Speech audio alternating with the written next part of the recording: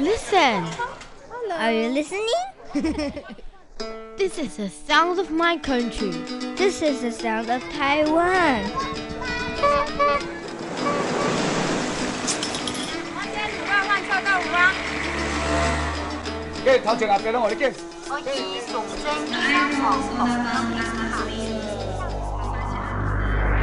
Taiwan, a small island with a whole world of sounds.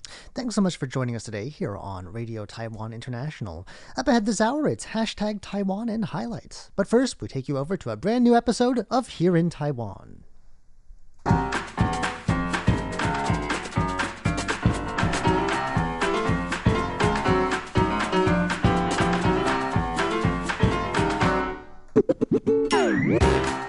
Hello and welcome to Here in Taiwan. If you're joining us just now on our Facebook live stream, it's Wednesday, January 13th. Otherwise, if you are tuning in on the radio, it's Thursday, January 14th already.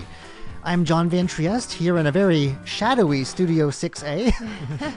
Let us know in the comments what you think about our mood lighting. We've sort of toned it down a bit. I'm John Van Trieste, and joining me in the studio today is Stash Butler. Hi. And Natalie So. Hello. Up next, we'll be telling you about why a COVID-19 case, actually two recent COVID-19 cases, have people playing a memory game. Then the main reason Taiwanese people travel domestically, aside from the fact that they can't travel abroad at the moment, and AI comes to a Taiwanese night market. All that coming up next. Please stick around.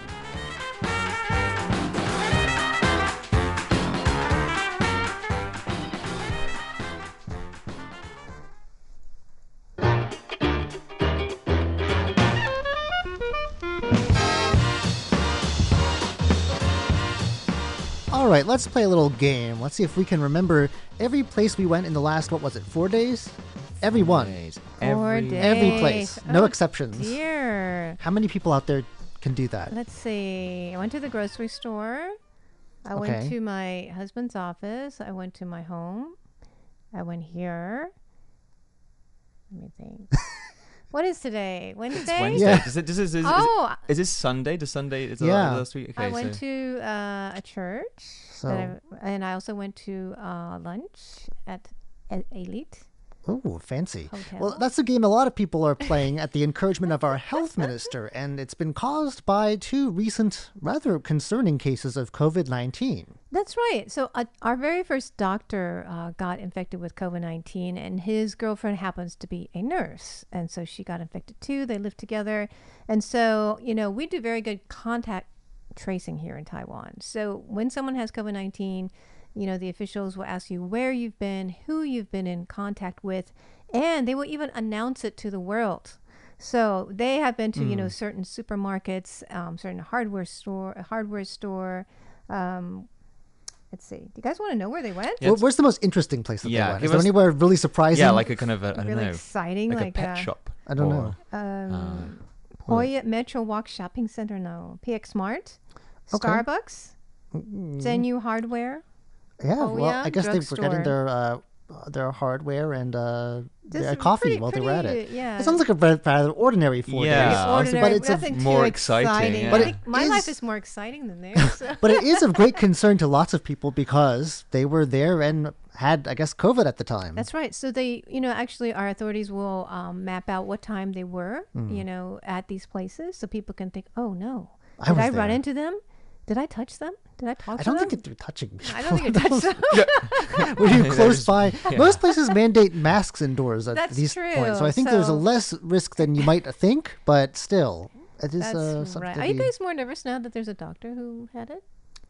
No, there's No, been doctors everywhere. It's who've had it. okay. Yeah, I mean, I think the bigger scare was a few months ago when all those sailors came on the ship. No one knew where they got it from. Yeah. And they went to a lot of places. Yeah, and there were 30 of them that all went around walking around night markets, but somehow nothing came out of that. I So. don't know. Well, the scarier thing would be if it was someone who was not in the medical profession at all, because then you would be wondering where it came from. If you're a doctor, chances are you were treating someone who had it, and so it's probably under control. Yeah, I mean, I think that was the case in this one. They were pretty sure that he'd been treating a COVID patient before, so it seemed Right. fairly clear that he'd got it from that patient. Did you guys go anywhere interesting past 3 days? No. I actually can't remember what I did on Sunday now. I think when I get put on the spot, I just forget everything. I have no idea what I was doing on Sunday. It's like when you lose something too, right? You try backtrace your Yeah. steps. Yeah. Like, It where was did I put my cold, so I keys? don't think I left the house. That's It was raining. true. I've been like under in my covers Oh, most yeah. of the time, and It was in just the bathtub. it's just you been know, very taking not hot great baths. not great weather. So that simplifies things a bit. But they were out and about, and it's good to know that we can track these sorts of things, and That's that right. we have a small enough number of cases that they can really focus their energies on figuring out where right. these two people went instead of And if they have come in contact with people in an extensive fashion, those people have to self-manage themselves. Right. So that's kind of how things have been contained here in Taiwan. A lot of contact tracing, a lot of self-management. Yeah, well, it's good that we know. I'm glad to say that I wasn't at any of those places, but if you were, be on the lookout for any symptoms.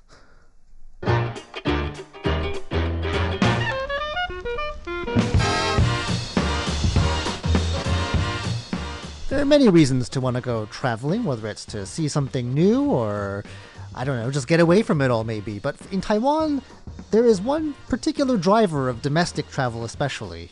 Yeah, that's right. It's a very Taiwanese thing. I think it's very Taiwanese. I think, if we were asked this question without, seeing the headline, I think we probably could have completed it. Yeah. So according to a new survey by the international hotel booking website Agoda, more than 70% of Taiwanese travel in order to seek out and enjoy local delicacies. Wow. So For it's for food. Who'd have thought? They travel maybe Taiwanese. 2 hours, 5 hours just to get that cup of coffee. I mean, or- I do find this. I don't know if you get this, but whenever you tell a Taiwanese person where in Taiwan you're traveling, they go, "Oh, great food." And There's great food everywhere. Yeah, just everywhere you go. I'm like, well, you could have. That's just sort of that's a given, Right. I mean, I think but it's true. Taiwan does have a lot of great food. Yeah, and certain areas have their own specialties as well. I think that the city of Tainan in the south is known for sweetening everything. If you go to Jiayi, you can have turkey over rice. Yilan has those scallion pancakes, which I love. There's a bit of something a little bit different everywhere you go. Yeah. So do you guys travel for food in Taiwan? No. No? I wouldn't travel not that- for food, but I have tried. I've made an effort, like when I went to Tainan and things like that, to like try some of the local delicacies and things Yeah. like that. I've been. It is a cultural difference because it's not only will they travel for food, but they're willing to wait for excessively yeah. long time to eat a specific thing. Yeah. I remember over Chinese New Year one time, I had to be back at the office the next day because I was covering. It was just me, and I was with a bunch of Taiwanese friends, and they were like, "Oh, we have to have this particular hot pot," and they were in Taichung, which is a good 2 or 3 hours away. Also, there was a lot of traffic because it was Chinese New Year. Everyone's Oh, out. no. And I'm like, we got to get going, guys. It's like a 3-hour wait. And they're like, no, we have to eat at this hot pot. I'm like, there's a bunch of other restaurants, right? We could eat here next door. That's Nope, we have to eat at this true. hot pot It was restaurant. 3 hours. It was a ridiculous time. We just stood out That there. was a and- physical queue, a 3-hour long like standing. Well, it was, you have to leave your name Right, and yeah. then your number, and then they'll just call you whenever there's a seat. And so we went and walked around to some other shops, but I was like, I got to get back. Yeah. Like, People are really willing to wait for food as well. it's The long pretty lines, ridiculous. It's like, right? is it really that good? I mean, I don't care that much about a particular restaurant that I want to wait that long. I would wait that long for ice cream because there's in Taichung on that same trip we happened to have an amazing ice cream where they had at least 100 flavors. 100 flavors. They had, I think, a whole menu of over a dozen chocolate varieties alone with like wow, that with sounds exciting. African 70% That's cacao. amazing. I went to a great ice cream place in Taipei actually, which has lots of really weird flavors. Have you been to that place? I haven't been there, but Oh, I know I've that They heard they have that, they have yeah. like kind of pork floss. I thought they had Right. closed down. No, I guess They're still open, They're I think. historical. Yeah. Someone has a question for you. Okay. Yo Jie says, what do you like about Elan? What do I like about Elan? Well, what do I like about Elan? I like the sort of rural idyll. It's much less crowded than Taipei. Much more relaxed. A lot popular weekend spot. A lot more greenery and There's a very nice museum there as rivers. well. Which Right. one's that? I always get it Coastline. wrong. Not the Kavalan Museum, the Lanyang Museum. That's the name. Oh, It looks like they've built it in such a way that it looks like it's it's right jutting near out the of coast, the right? yes. It's right near the coast. Yes, it's a really nice place to go for like even I know some people go surfing. There I are a don't lot of surf. B&Bs right on the ocean, on Right. the beach, which I enjoy going there. Yeah, it's a lovely for place. that. And of course, lots of food. Yeah. Right? We got a lot of other people saying hello. Nasir Aziz, hello. Hello. Sabuj Miabiri, good afternoon from Bangladesh, he says. And also Jessica. Hi, Jessica. Also Joshua from the Philippines. And we also have, of course, Jen Delari. I don't know why I can't see my comments. I can't see all of the comments here. I'll keep looking Okay. and keep saying hello. So, what are your favorite? I don't think Taiwanese food is very well known outside of Taiwan, honestly, though. There's bubble tea, Bubble tea, Bubble beef tea. noodles. but I think that outside of Taiwan, not a lot of people, not compared to, say, Thai cuisine or Vietnamese cuisine. I think there's a lot, Japanese, Korean, it's a lot less well known. Yeah. Or even dim sum or something I like think that. it's becoming more popular, though. What are the things that you would wait, maybe not 3 hours for, but a fair amount of time to eat? I think if someone told me someone somewhere had some very good xiao long bao. So What have you been to Ding Tai Fung? I have been to And Din there's Tai usually Fung. a line, right? They usually have to wait. Yeah, well, it depends. Yeah, when you go, but I think recently I've been a few times and we haven't had to wait too long. But normally, you're right; it's like an hour and a half. No more kind of- tourists, that's why. Yeah, probably that's it. But Din Tai Fung is amazing. That Yeah, is really yeah, amazing. they're really great, and the service is so amazing there as well. They like have their Oh. eyes trained Yeah, on you. they We have a do. comment about food. Okay. Jen Delari says, since you're all talking about food, yesterday I mentioned I hit a local Taiwanese place on the show, but I was never able to get the names before the show closed. Here's what I managed to have over 3 visits, and wow, she has the Chinese names here. Okay, what are they? 川味牛肉面, Sichuan, I think. A Sichuan flavored beef noodle. Spicy. 卤肉 Yeah. 饭, which is a pork braised rice. Also, 葱油饼加蛋. Oh yeah, that's That's the breakfast. one. That's Scallion breakfast pancakes with favorite for me. eggs. That's the Elan 牛 specialty. 肉卷饼, beef. What would you call that? Beef wrapped up in a pancake. Yeah. Yeah. 瓜包. Okay. 瓜包is That's good. sort of a Taiwanese take on a hamburger. 三鲜水饺. These are all really good. And she likes the green onion pancake with That's egg. really good. Yeah. I think It I is. yeah. The hot sauce is amazing too. I'm not sure what it is. I they actually use, had but that for breakfast this morning. Really? Yeah. Oh, Yeah, it's one of my favorites. It's really good. Yeah. it's really good.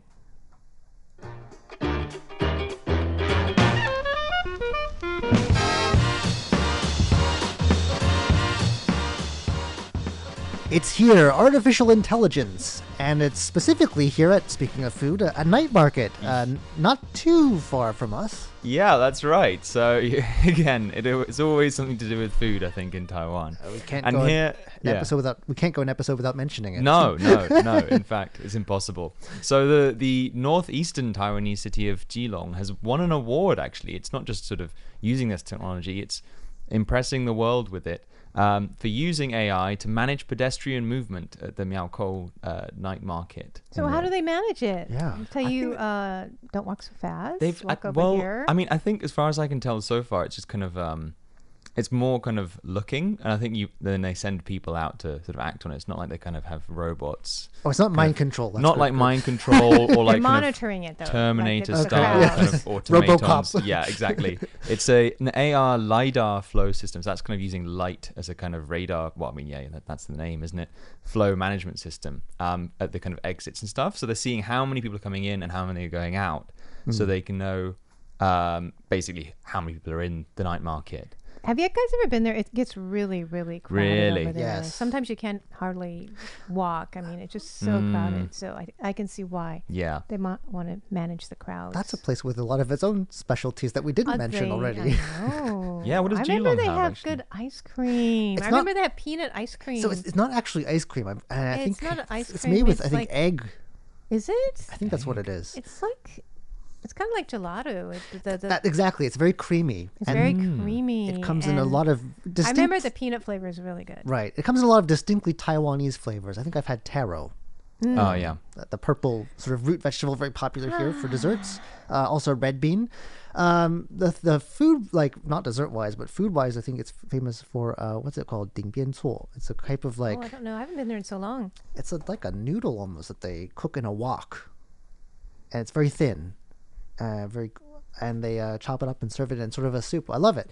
I mean, yeah. I mean, I guess these places. I mean, going back to like kind of the busyness, they do get night markets really kind of packed. I mean, I think I've been. Have you guys been to Ningxia night market in Taipei? Long time. It's Is been a that long right time. around here? Right?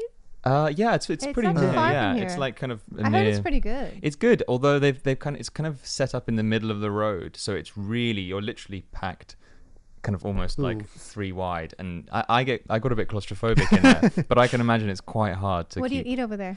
I forget. They kind of have everything. I've only been there once, but I remember it clearly because it was during the election, and there was a kind of some kind of campaign march coming down the opposite yeah. way down this night market, and I'm just like, what are you doing here? It's too narrow for this kind of thing. Yeah, they do that at the night market near my house too. They have all these canvassers.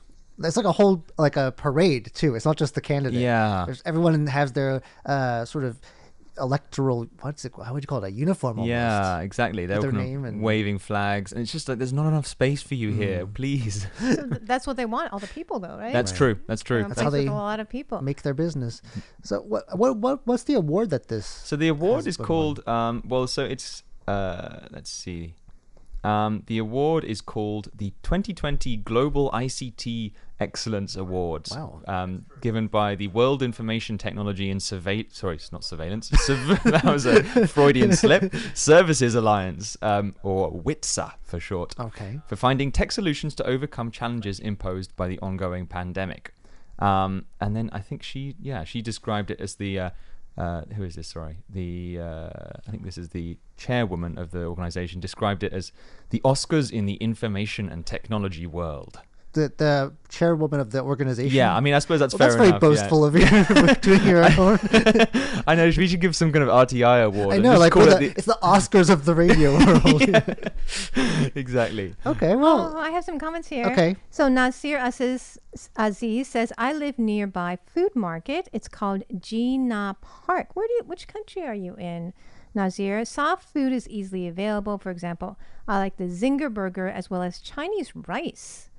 there's and- plenty of that at our night markets too. Oh, that sounds good. And then we have, he's from Pakistan. He says there are extreme weather conditions right now.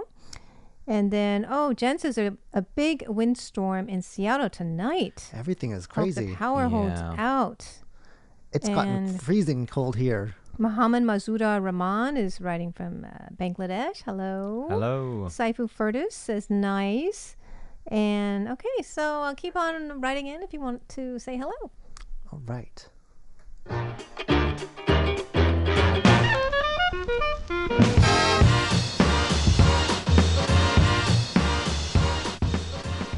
Well, a bit of unfortunate news. This is about our coral reefs.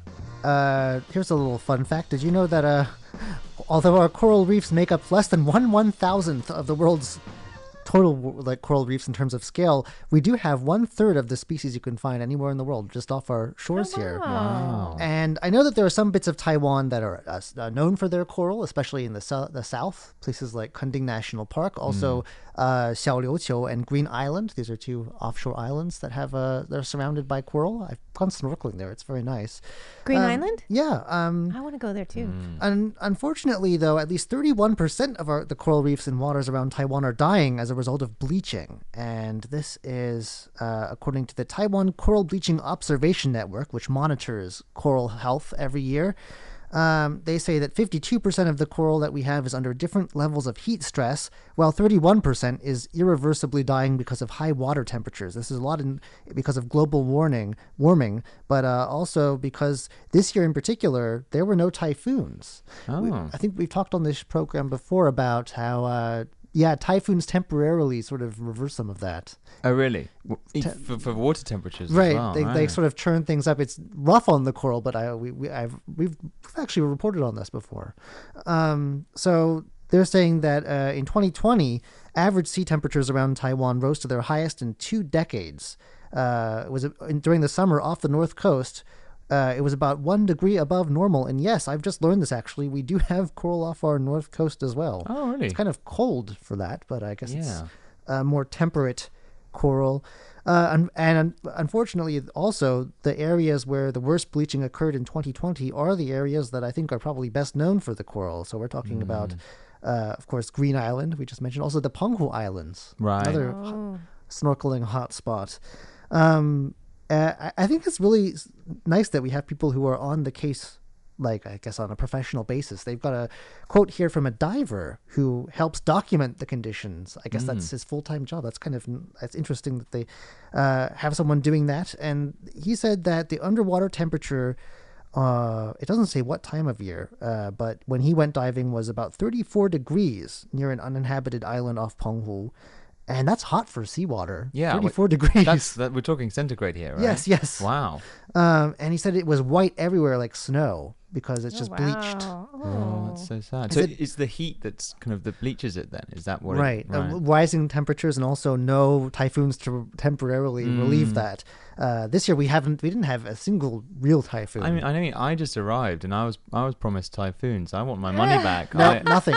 Not. You know. This year was very quiet. Yeah, everyone kept telling me, just you wait until July, there'll be typhoons. And then there were none. And I feel cheated, frankly.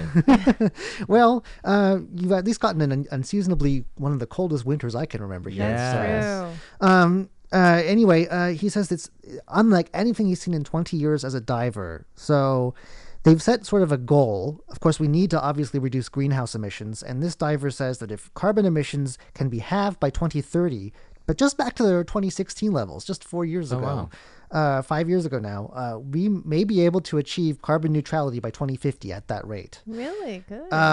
I'm not sure if that's enough to, 37%, like I said, 31% is irreversible. So I'm not sure if that's probably just too little too late, but it's enough to save at least a little bit. At that rate, we'll have limited global warming by 1.5 degrees, which is going to save 30% of coral reefs worldwide. And probably, since we're less than 1/1000th, a significant percentage of the coral reefs off our coasts.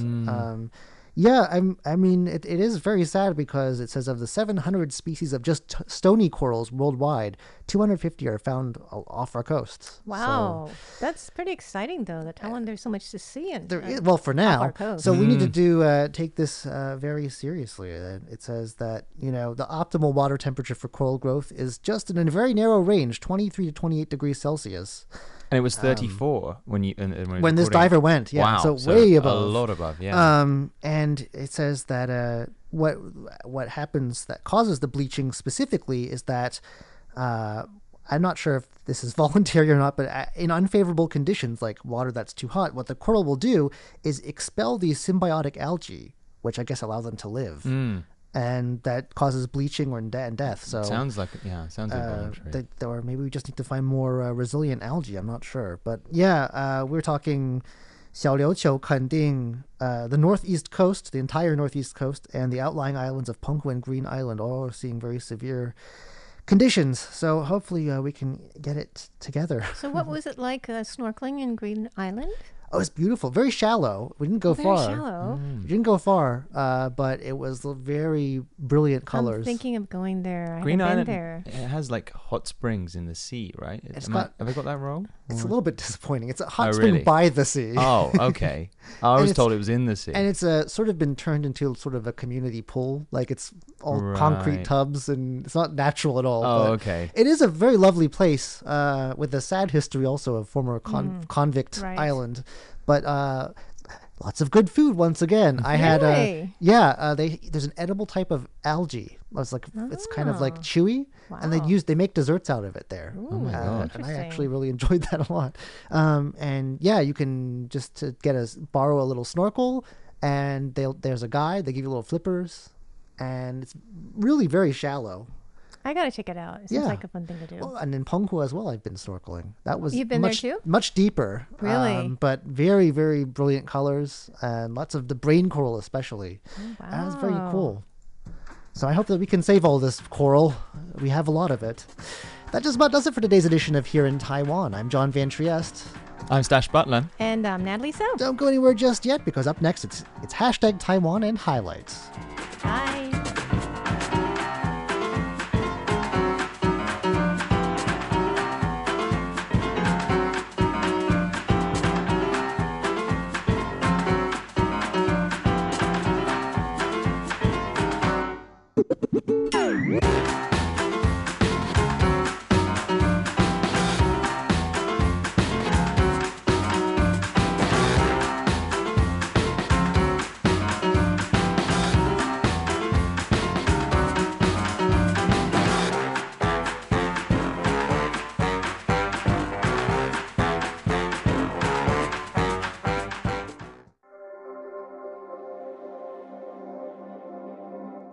Hello and welcome to Hashtag Taiwan. I'm your host, Leslie Liao. Thank you so much for joining me.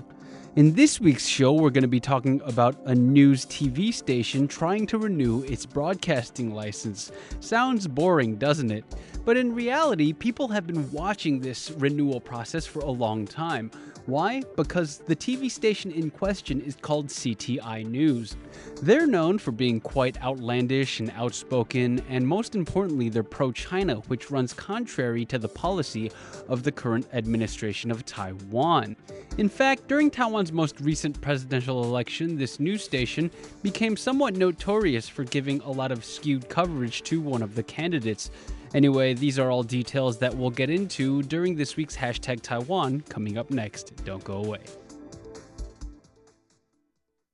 In a previous episode of Taiwan Insider, Andrew Ryan broke down political leanings of Taiwan's biggest media outlets. Today, our story will focus on one of those outlets, the TV station on the far right, CTI News. CTI is on the blue end of the spectrum. That means it supports the opposition KMT, but notice it also has a red star. That's because CTI is pro-China. CTI is owned by the Wang Wang Group, which also owns the China Times newspaper. The chairman of Wang Wang is Tsai Yen-ming, a businessman who's very politically active and advocates for China-Taiwan unification. CTI was criticized during Taiwan's presidential election for giving disproportionate coverage to the KMT candidate Han Kuo-yu.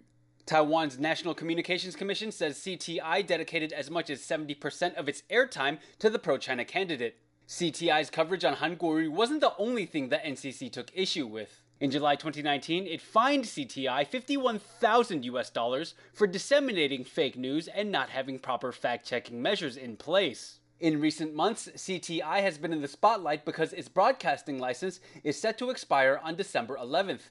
That meant the company needed to renew its license with the NCC. In the past, renewing a license was a matter of doing paperwork. However, for the first time ever, the NCC held a public hearing for whether or not to renew CTI's license. On Wednesday, the NCC announced that its 7 commissioners voted unanimously not to renew CTI's license. The NCC said that CTI had a poor record during its last license period. CTI was responsible for more than 30% of all the complaints it received for television channels. It went on to say that CTI infringed on the NCC's rules 25 times over the past 6 years, 23 of which resulted in fines totaling $400,000. One of the reviewers pointed out that CTI does not have the mechanisms in place to reply to viewer complaints. Furthermore, CTI has been fined multiple times for the same offenses, meaning their internal review system is lacking. I think it's important to mention President Tsai Ing-wen's administration advocates Taiwanese sovereignty, so they're at odds with CTI. Many speculate that the NCC's decision to shut down CTI was political revenge. Immediately following the announcement, CTI News posted this to its Facebook page. It says, "The Tsai administration has shut down CTI News. Freedom of press is dead." Rick Lin responded to that thread with, "No need to worry that CTI is gone. We still have ET News and TVBS." If you're confused about that, then just go back to Andrew Ryan's chart. But some responses to Lin's comments say that both of those channels have switched allegiances. The KMT also responded on Facebook. It called on the NCC to give concrete reasons why it didn't renew the license for CTI News. It went on to say that the party is worried that CTI's closure is a slippery slope that will threaten freedom of press. The DPP said on Facebook that it will respect the decision of the NCC and emphasized that the commission is an independent government entity. The pro-independence Taiwan State Building Party posted this picture. Judging from the confetti, I'm sure you can tell how they feel about the issue. The NCC's announcement pretty much shuts down the station. But if we go back to Andrew Ryan's chart, we see that there are 1, 2, 3, 4, 5, 6, 7, 8, 9, 10, 11, 12, 13, 14, 15, 16, 17 other major news outlets in Taiwan. But let's be real, you only need one. Because that's where I am. Now, I hope you enjoyed that episode of Hashtag Taiwan, and as always, I encourage you to check out the original video, which you can find on the Taiwan Insider Facebook page or the Radio Taiwan International YouTube. Now, Taiwan Insider is a weekly news magazine produced by Radio Taiwan International. If you like Hashtag Taiwan, odds are you'll like Taiwan Insider. Anyway, until next week, I'm Leslie Liao.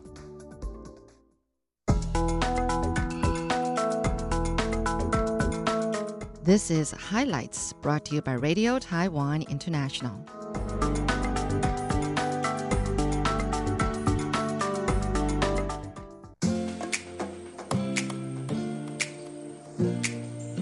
One form of art that has brought many people comfort and inspiration throughout the pandemic is music. That's right. And I actually interviewed a concert pianist, Xini Huang, who would record himself playing the piano, and then he would post those videos on the internet with the hashtag quarantine music. He told us why people responded so positively to his videos. So I was doing it at first just to share music, but then people started to comment on it, and then people enjoy it, and they find like sort of a safe space for them every day, a couple minutes, just to reflect on how they feel and stuff like that. And then I was really inspired. So then I started to take requests and stuff like that, and then just to learn the piece every day. And it turns out to be a lot more work than I expected, but you know, it's wonderful. Now, Natalie, you also looked into the science behind why music can help reduce stress. There are many neurological responses in the brain when we listen to music. There's an increase of immunoglobulin A, which boosts our immune system, and natural killer cells, which attack harmful bacteria and germs. Connecting with music also increases dopamine, which makes us happier, and reduces cortisol, which is a stress hormone. So whether it's creating, playing, or just listening to music, it soothes our minds. Music actually alters our brainwaves, which helps us relax. It can even help you overcome insomnia. Listening to calming music in a relaxed position for 45 minutes helps you fall asleep easier. The beauty of music is it distracts us from our worries, and it's a creative outlet that helps us explore and express our deepest emotions.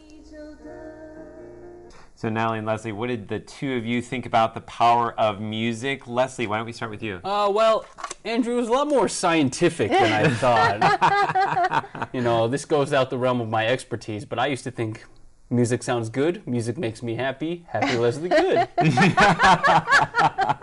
Well put, I like that. I think of it as the power of renewal. Sometimes I feel more relaxed, sometimes I feel more energized. It's a kind of renewal. I love it. Yeah. And what better for the year 2021?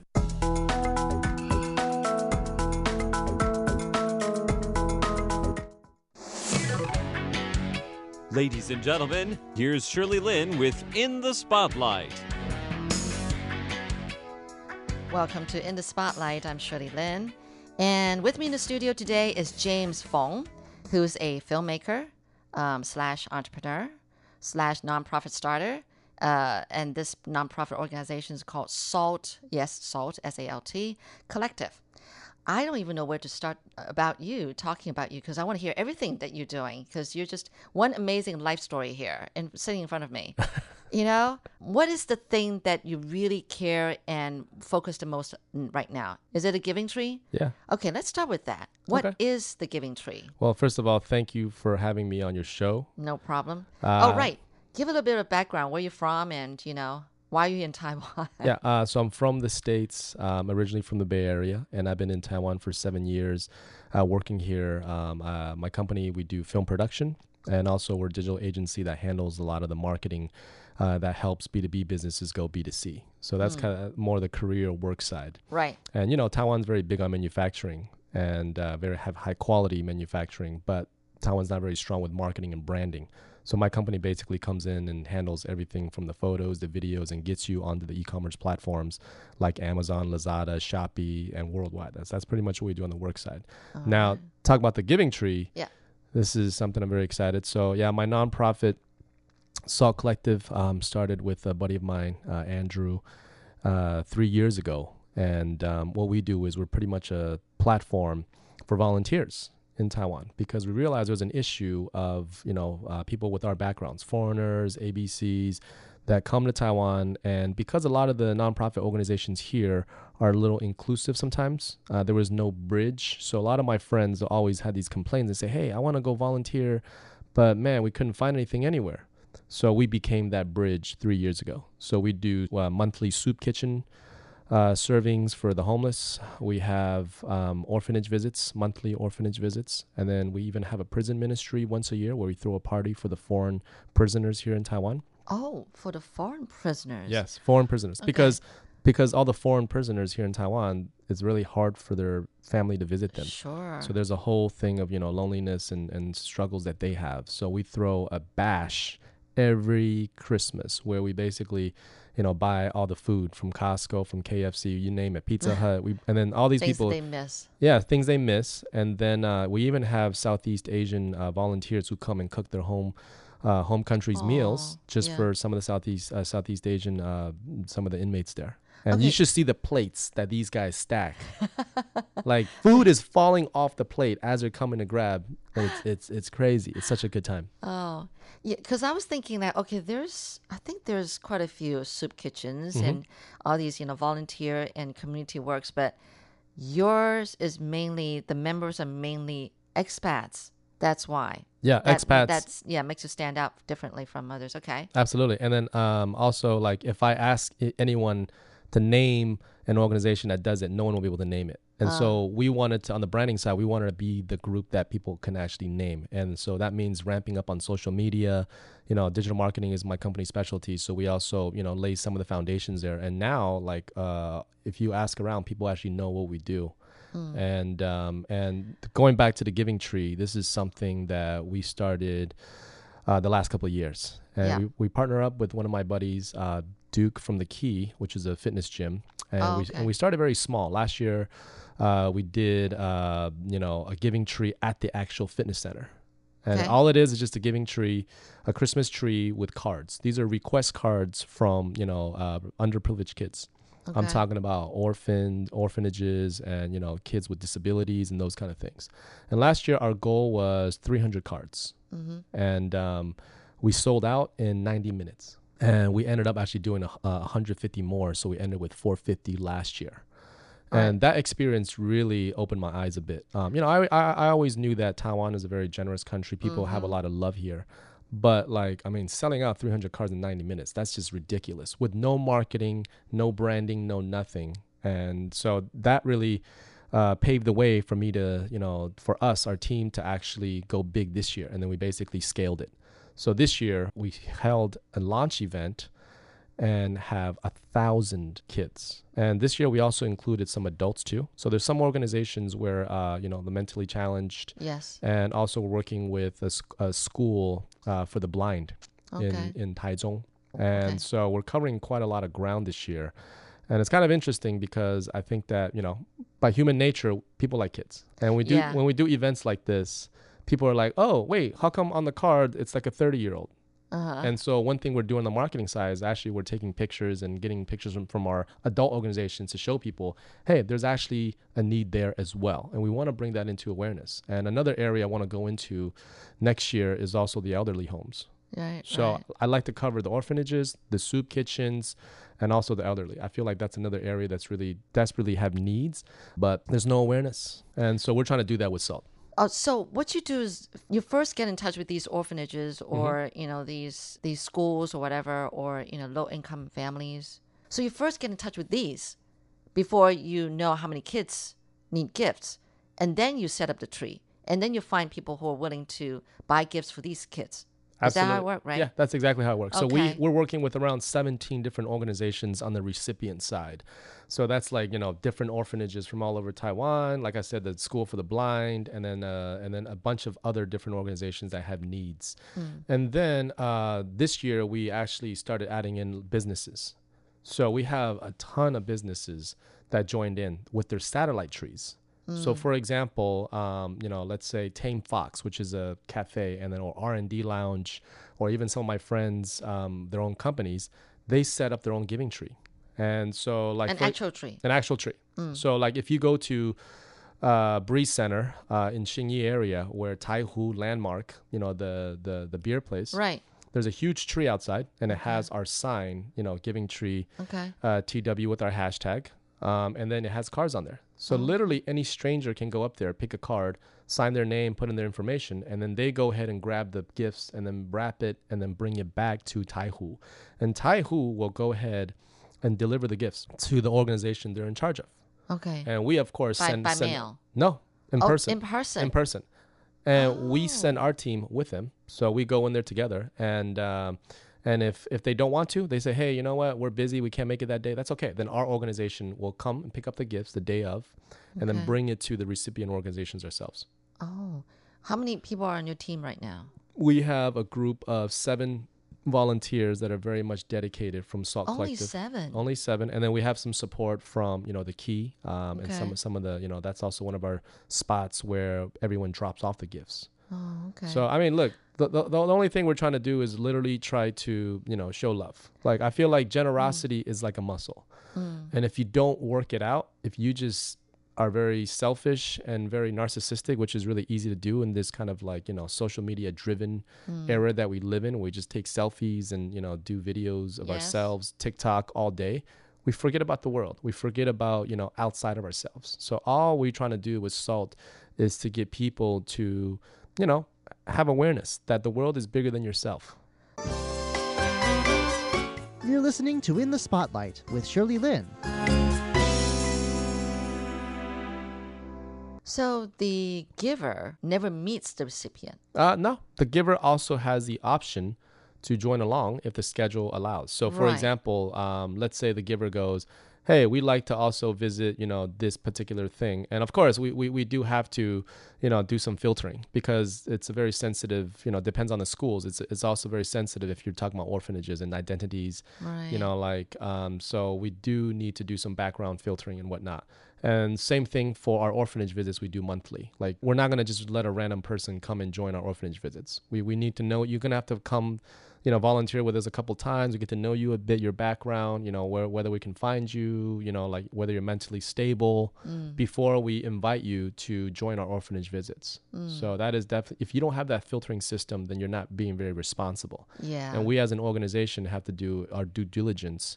And that's why all the businesses that we include, we don't just include everybody. These are all businesses that either I personally know the owners or the people running it, and or they have a very solid reputation.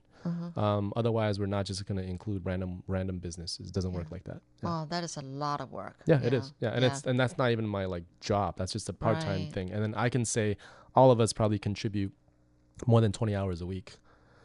Easy. And for this Giving Tree this year, we're probably doing I would say 30 hours a week on the side. And, we don't get paid. It's not about the money. It's about, the satisfaction of really trying to, make this world a better place. And I feel like Taiwan is the perfect place because people do have the love to give. It's just having a platform to give that love out. And we saw the missing link, and then we became the bridge and then to fulfill that. Would you recommend that the same giver give the same recipient every year? So that there's sort of like a bond building? I don't know.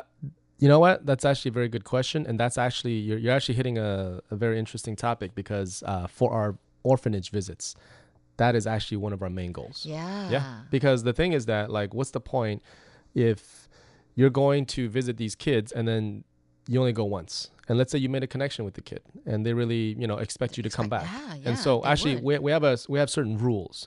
So never tell the kids, promise them or say anything you can't fulfill. So don't tell the kids, hey, I'll see you next month, and you don't show up next month. Right. Don't do that. Right. That's not cool. Yeah. Because these kids, they don't have much. No. And to them, the influence of being able to hang out with you, it's special to them. And to them, they see you as a big brother, big sister. So when you let them down, that disappointment can be, and a lot of these kids already went through trauma, a lot of trauma, abuse, family, domestic abuse from the parents, there's a lot of orphanages that have kids that come from that background. So yeah, that's one thing. And that connection and that prolonging that relationship and really going consistently, that's a huge, huge thing that we always try to, imprint. So there's a few organizations that we actually work with on a regular basis that we're trying to establish that with. And one of our priorities is hey, you can't commit to this and then not show up. We're not a, hey, one and done kind of thing. We're not here to do your little PR. You can take some pictures and feel good about yourself. That's not what this is about. If you want to volunteer at this orphanage and do this, it's got to be a long-term thing. Now, it doesn't have to be every week or whatever, but at least keep it consistent, maybe once a month, every 2 months, and to have that relationship and keep it going. So what's the future, the eventual big picture of Giving Tree? I mean, to go beyond Taiwan. One of our first milestones, like I would love to one day achieve, is to find quality organizations that really need the gifts. And I would like to find every marginalized, like kid in Taiwan and really be able to provide them a spark for Christmas. Like, I mean, last year I picked a card, and it was a kid that literally said, "Hey, Santa, I would like a bike so that I can bike to school. I have to walk to school like an hour every day or whatever." And I look at the car, I'm like, man, and we have a limit, 2,000 NT. So I went online, bought the bike, sent it over, and the kid sends back him riding the bike and a video thanking me. Wow. I mean, come on. Like that for me, just like that did it. Like you don't need to say nothing. I'm a part of this every year, whether as the person helping running it or as a participant. Because for me, that's meaningful. And there is a lot of kids that need this. Like this gift will make their year. Like this kid, think about it. This kid now can ride to school every day and save about, let's say, 50 minutes a day. Yeah. And his life is a lot easier just because I spent 1,500 NT on a bike. How did you manage to get a 1,500 NT bike? PC Home. Because I'm like... How you really got it? Yeah, you have to really follow the rule and stay. I mean, you have to. Yeah, and there's also we're not going to enable. Also, we don't want to do any enabling, and we want to be fair. So, for example, let's say we have two kids within the same organization. One kid asks for an iPad, and it's above the limit, and it's 5,000 NT. And I go, okay, all right, cool. I'm going to get you that iPad. The next kid stayed within the rules of 2,000 NT, and he asked for a pair of shoes. Well, guess what happens when the kid with a pair of shoes sees a kid with the iPad? What's he going to do? Next year, he's going to ask for the iPad. And then when you say no, he's going to be like, no, but you gave him last year the iPad. So therefore, I should get the iPad too. Yeah. You're fair, right? Yeah. We don't allow that. That's why you have to have these certain, rules set in for that particular situation. So you have to tell the kids that they can't, whatever they ask for, can't. So they get filtered too. I mean, absolutely. Yeah. So the organization they ask for a house, and it's like, let me tell you, kid. Yeah, absolutely. Okay. You got to set the ground rules. Otherwise, like I said, the enabling sets in, and then there's then it's going to become something very negative. Wow, I'm so convicted by what James Fong is doing in Taiwan, because he's not even Taiwanese, and he's doing so much for the people here in Taiwan, especially the underprivileged. Next week, we're going to start off with talking about this other thing that he's doing, which is the reason why he's in Taiwan, him as a filmmaker. For In the Spotlight, I'm Shirley Lin.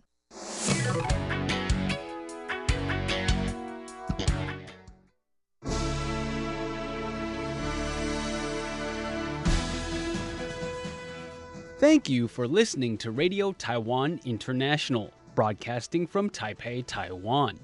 Check out our website at english.rti.org.tw. Again, that's english.rti.org.tw. Our 60-minute English program can be heard every day at the following times and frequencies. In southern China and South Asia from 1600 to 1700 UTC on 6185 kHz.